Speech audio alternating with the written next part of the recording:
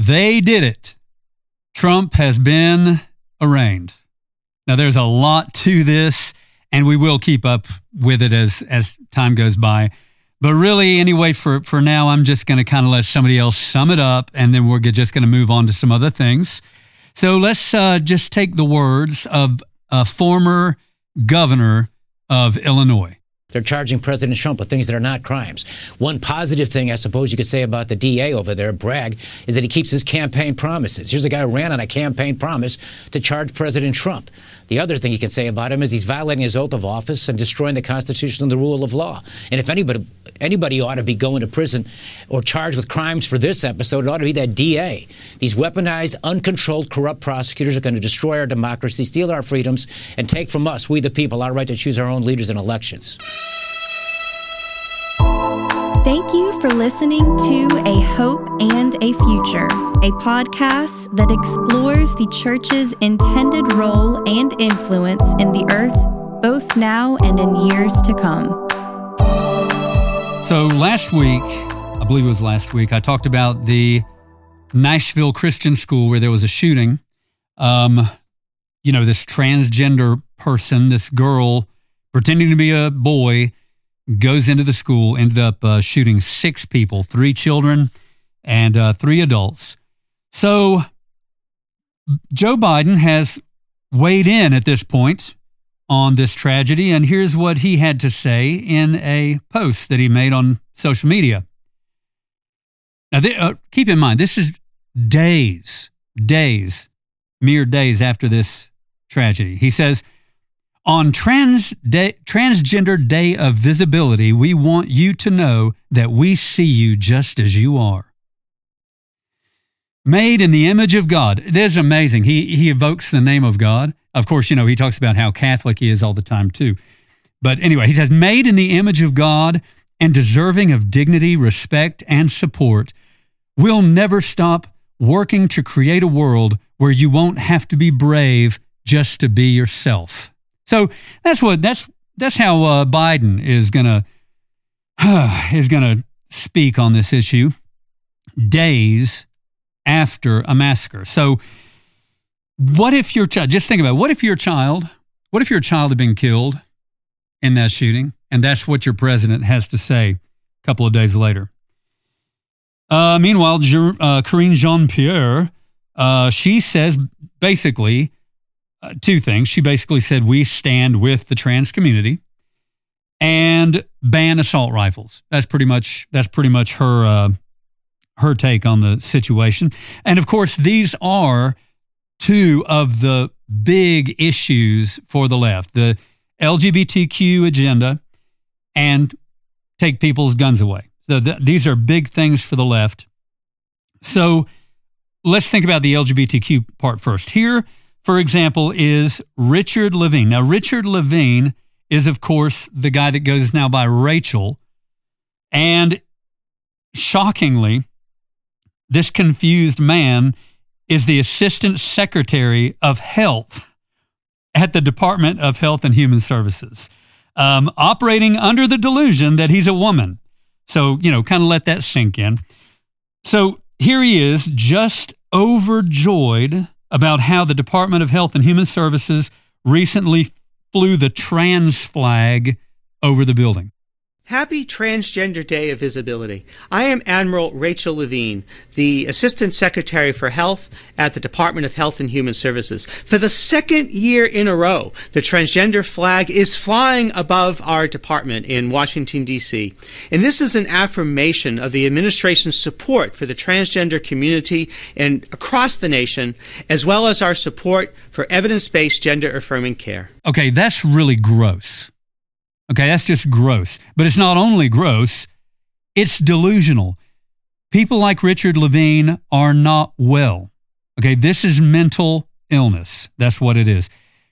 But instead of doing what makes sense and looking at the shooting in Nashville through that lens, the White House wants to come to the defense of the killer because of his identity, because of his delusion, because this is a person who's clearly mentally ill, believing that she is a male, okay? This is mental illness. Let me give you a couple of examples. in Canada, there was this mob of transgender activists, and they became violent, attacking physically this man who was there. Now, what was this man's big crime? He showed up at this big rally where they're trying to get transgenderism just everywhere, and he has a sandwich board on, and on this sandwich board it simply says, "Children can't consent." Okay, obviously referring to the fact that, you know, even if a small child begins to come into agreement with this idea that they're the wrong gender at that age, you ignore it, you correct them, you know, and you move on. So he's wearing this sandwich board which simply says, "Children can't consent." Well, these guys, first of all, if you watch this video, you can find it online. If you watch the video, these big hulking men who look like they dressed up for Halloween to be women are inches away from this guy's face, screaming, F you, at this guy. Eventually, they just throw him on the ground and beat him up. Meanwhile, there were several cops around, and they didn't interfere. They just kind of watched as it went on. It's on YouTube. You can watch the video. Insane. So, what can you say? That's Canada. All right, that's Canada. But listen, we're not far behind. We're not far behind.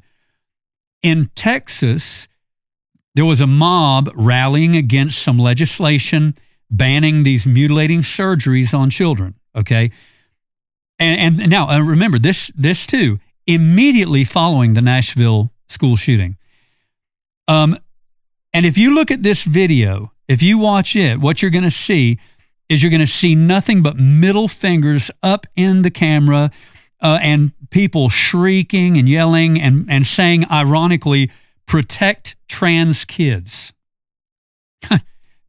Protect? Right? This is how we're going to protect trans kids, by making sure they have irreversible mutilating surgeries and take hormone blockers. That's how we're going to protect these kids. These people are not well. Artistry is a small business in western North Carolina that began with a love of capturing the simple moments of life for all to enjoy through the lens of a camera. Kairos Artistry has developed into a robust video and photography business, covering all areas in the field. Some of Kairos Artistry's featured services include drone property tours and interior floor plans, capturing your favorite athlete in high-action sports photos, highlighting products or accentuating the look of your website, acquiring that ideal professional headshot for your portfolio. Kairos Artistry is ready to walk you through all the services they offer and customize them in order to meet your needs. You can contact Kairos Artistry by calling 828-284-3008. Kairos Artistry, LLC is FAA licensed and insured. So now in a story that combines the left's two fascinations that we're talking about, the LGBTQ agenda and gun control, I have to bring this story up. Dylan Mulvaney, basically this guy is famous by pretending to be a girl. That's all this guy is, as far as I know, all he's done that anybody knows anything about. But it has made him famous. He's been Drew Barrymore, has a talk show. He's been a guest on there, and I think he was on The View. He was on, I think, Ellen DeGeneres' show. He's really become just this really famous transgender person. And I want to play you a clip of Dylan Mulvaney kind of doing his little routine recently. Impressive carrying skills, right? I got some Bud Lights for us. So, I kept hearing about this thing called March Madness, and I thought we were all just having a hectic month, but it turns out it has something to do with sports. And I'm not sure exactly which sport, but either way, it's a cause to celebrate. This month, I celebrated my day 365 of womanhood, and Bud Light sent me possibly the best gift ever, a can with my face on it. That's right. This guy who thinks he's a girl, or at least pretends that he thinks he's a girl, is the new spokesperson for a beer. And you know what? Let's be honest. A redneck beer at that. Bud Light. What are they doing? This, you know what this shows you about these companies? These big companies are not even interested in their consumer base anymore. They're not even interested in customer satisfaction anymore. They're big enough not to worry about it. There used to be a phrase, go woke, go broke. Now that you can kind of use that as a motto for small businesses, but when you get into these monster corporations, they can do it. They can pull it off. They can take a loss. And apparently this hustle of the left is more important. And they feel like they're, of course, they're kind of giving this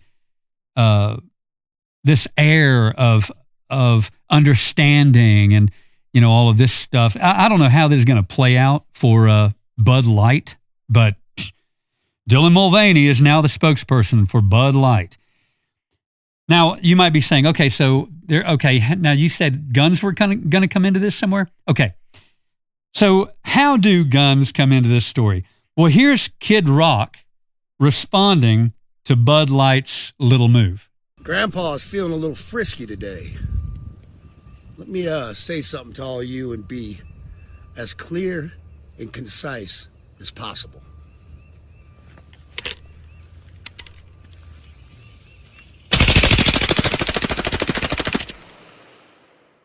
Ha! So in the video, that sound that you probably recognized was Kid Rock blowing a few 12 packs to smithereens with a fully automatic weapon. Yeah, control this. That's all I can say. I wanted to stop here and pause and tell you that I have actually written 2 books. And I want to make sure that you know where to find these books. I think they have great information for the church in our day. I don't posture myself as being a great writer, but I do have a great editor. And so she makes me sound like a lot better writer than I actually am. But this information, I do believe, is very important for the church in our day. And so I wanted to let you know, Kiss the Son, S-O-N, is the first book, written by Stephen Smith. I spell my name with a P-H, S-T-E-P-H-E-N, Smith. The second book is actually a follow-up to the first, and that book is called 3 Strands of Relationship, also available on Amazon. So I thank you for checking those books out. And now let's get back to the episode. All right, before I get into this last thing I want to talk about, I want to make sure that I let you know next week is a big deal. I'm so looking forward to the episode that's going to be coming out next Monday. I have a very special guest, and I am really excited about getting to sit down and talk with this guy. So make sure that you download, check out the next episode. Okay, so in the United Methodist Church, there's currently a lawsuit going on, and I just want to hit some high spots of this. I found this a fascinating thing. The lawsuit, now this is according to their own publishing, the United Methodist Church. It's like a paper or whatever. According to that, this lawsuit is filed by 186 churches on March the 30th in Cobb County Superior Court in Marietta, Georgia. Okay, so this means that this is involving about a quarter of Georgia's conference, okay?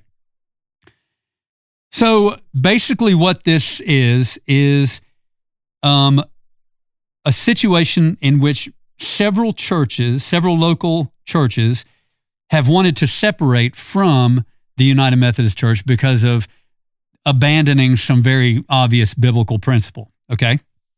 You can imagine homosexual marriage, homosexual in the pulpit, that kind of thing, and then other things too. All the LGBTQ stuff, and there's even been some stuff going on about questioning the virgin birth and different. It's really pretty sad stuff. But many of these local gatherings have wanted to disassociate with the conference over this. Now, what if I understand it right? This is basically what has happened. Their ability to leave that denomination is not as easy as just saying, "Hey, we're out." Okay. The way this works, you have these churches that are sitting on property, and this property has been is considered the belonging of the entire conference. You can kind of see where this begins to become a problem. Okay, this is something that goes back all the way to Wesley. Okay, they can't just disassociate. So what they're doing in the lawsuit is they're basically saying, we want to be able to maintain the property that we're sitting on and disassociate from the conference. Meanwhile, the conference has done a little shuck and jive there to make sure that that this is going to be difficult for them to do.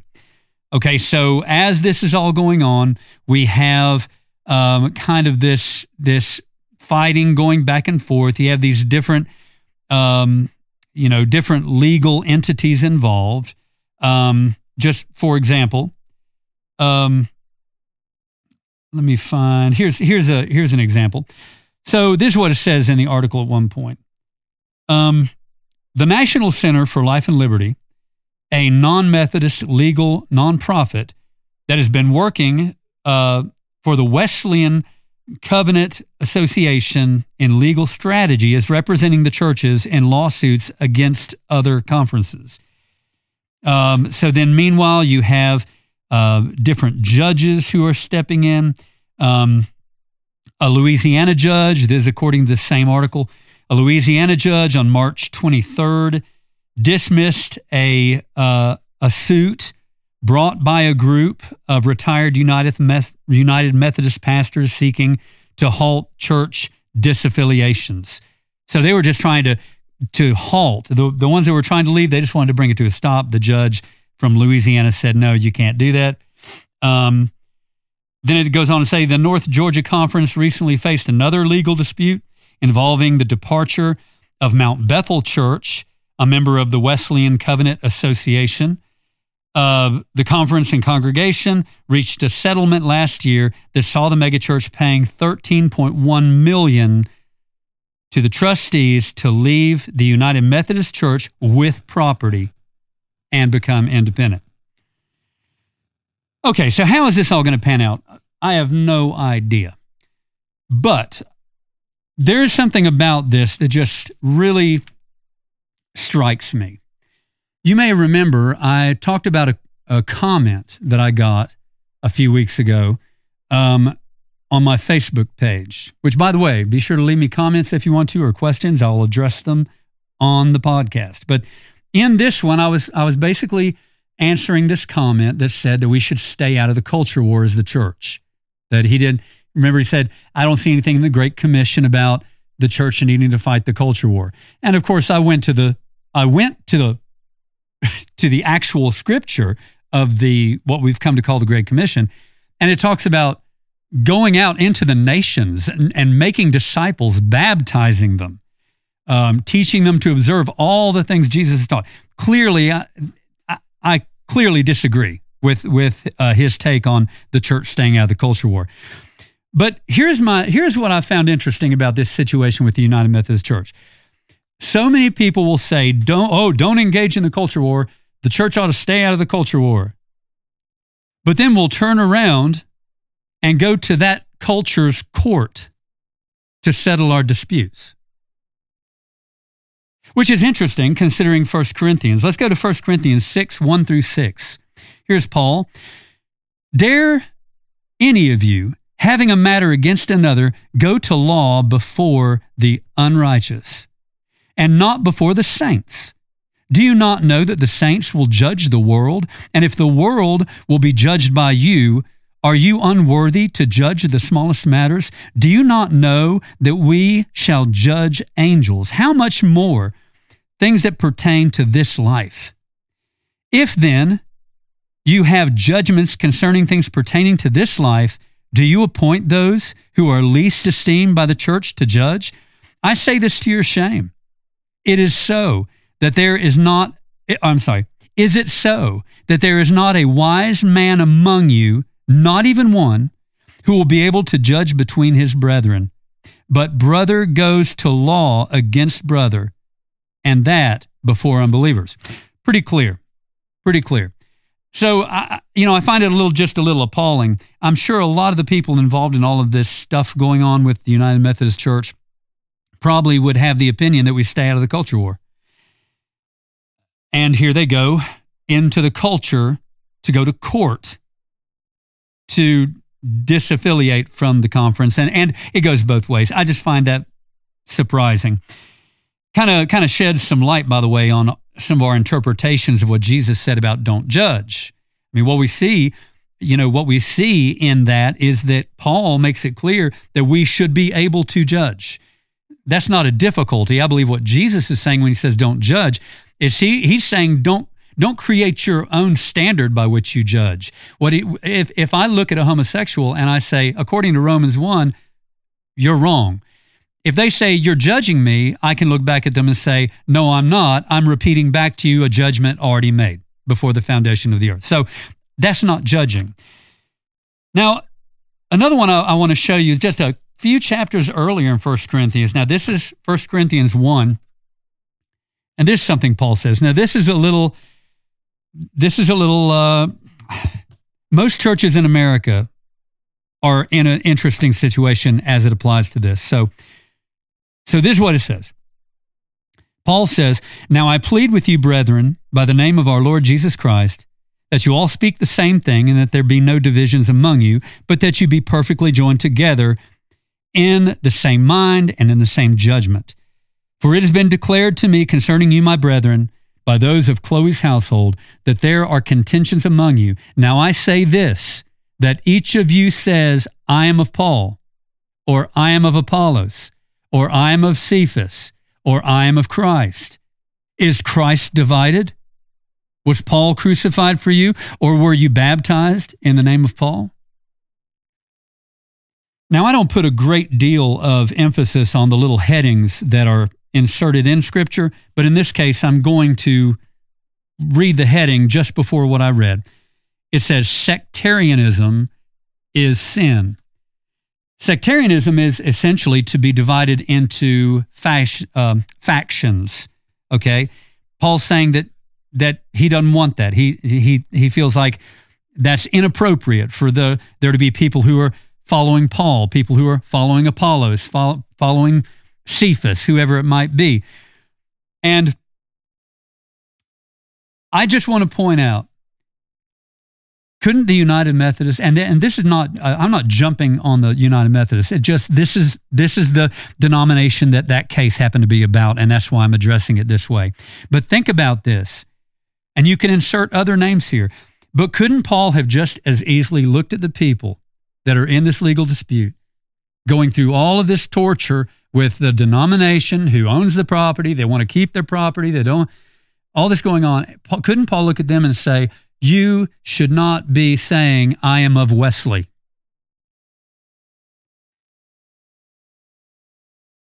What this is the fruit of our rallying around doctrines.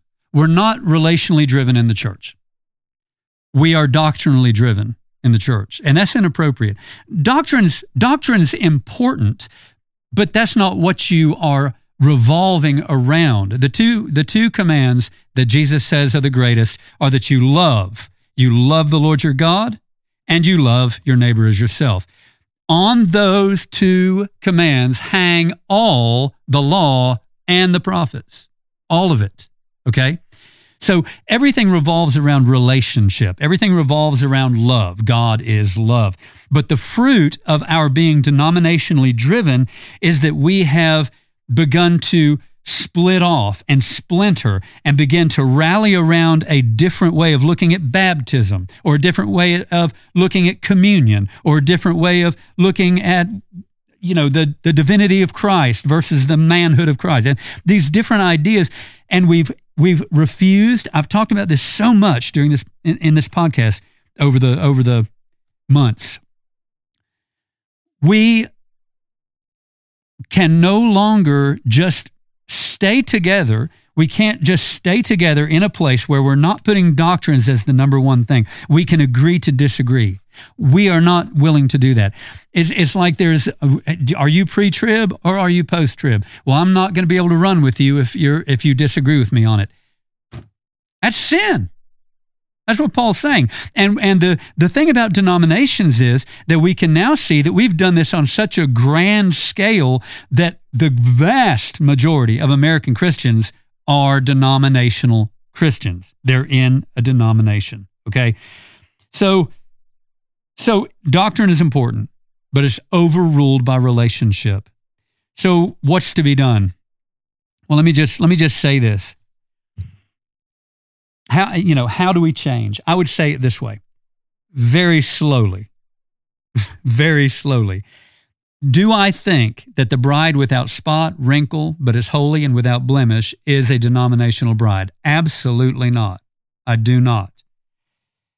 However, God is gracious and merciful and patient and kind. And I believe that he wants to fix this stuff. I don't think he wants to strike anybody with lightning over it. I think he wants to address it and correct it. And I believe we're going to see that happen. And if we can believe, and I can almost imagine people saying, dude, sounds good, but let's face it, it's too far gone. It's just we're too deep in it now. We'll never be able to do anything about the Baptists, Southern Baptists, blah, blah, blah, on and on and on. We'll never be able to do anything about that.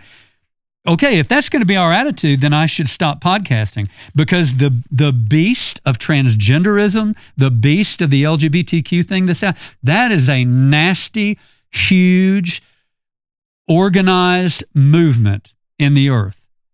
And if we don't think that we can overcome the issues within the church that we're facing, even if it takes time, but if we don't think that we can overcome those, then I think we're being a little naive to think that we can have a serious impact on the evil that is trying to take our nation from us now. I'm Stephen Smith, and this is A Hope and a Future. A Hope and a Future is a weekly podcast produced and recorded at Foster the Sound Studio. Graphic design by Kairos Artistry. A Hope and a Future is available on all listening platforms. Thank you for any comments and feedback.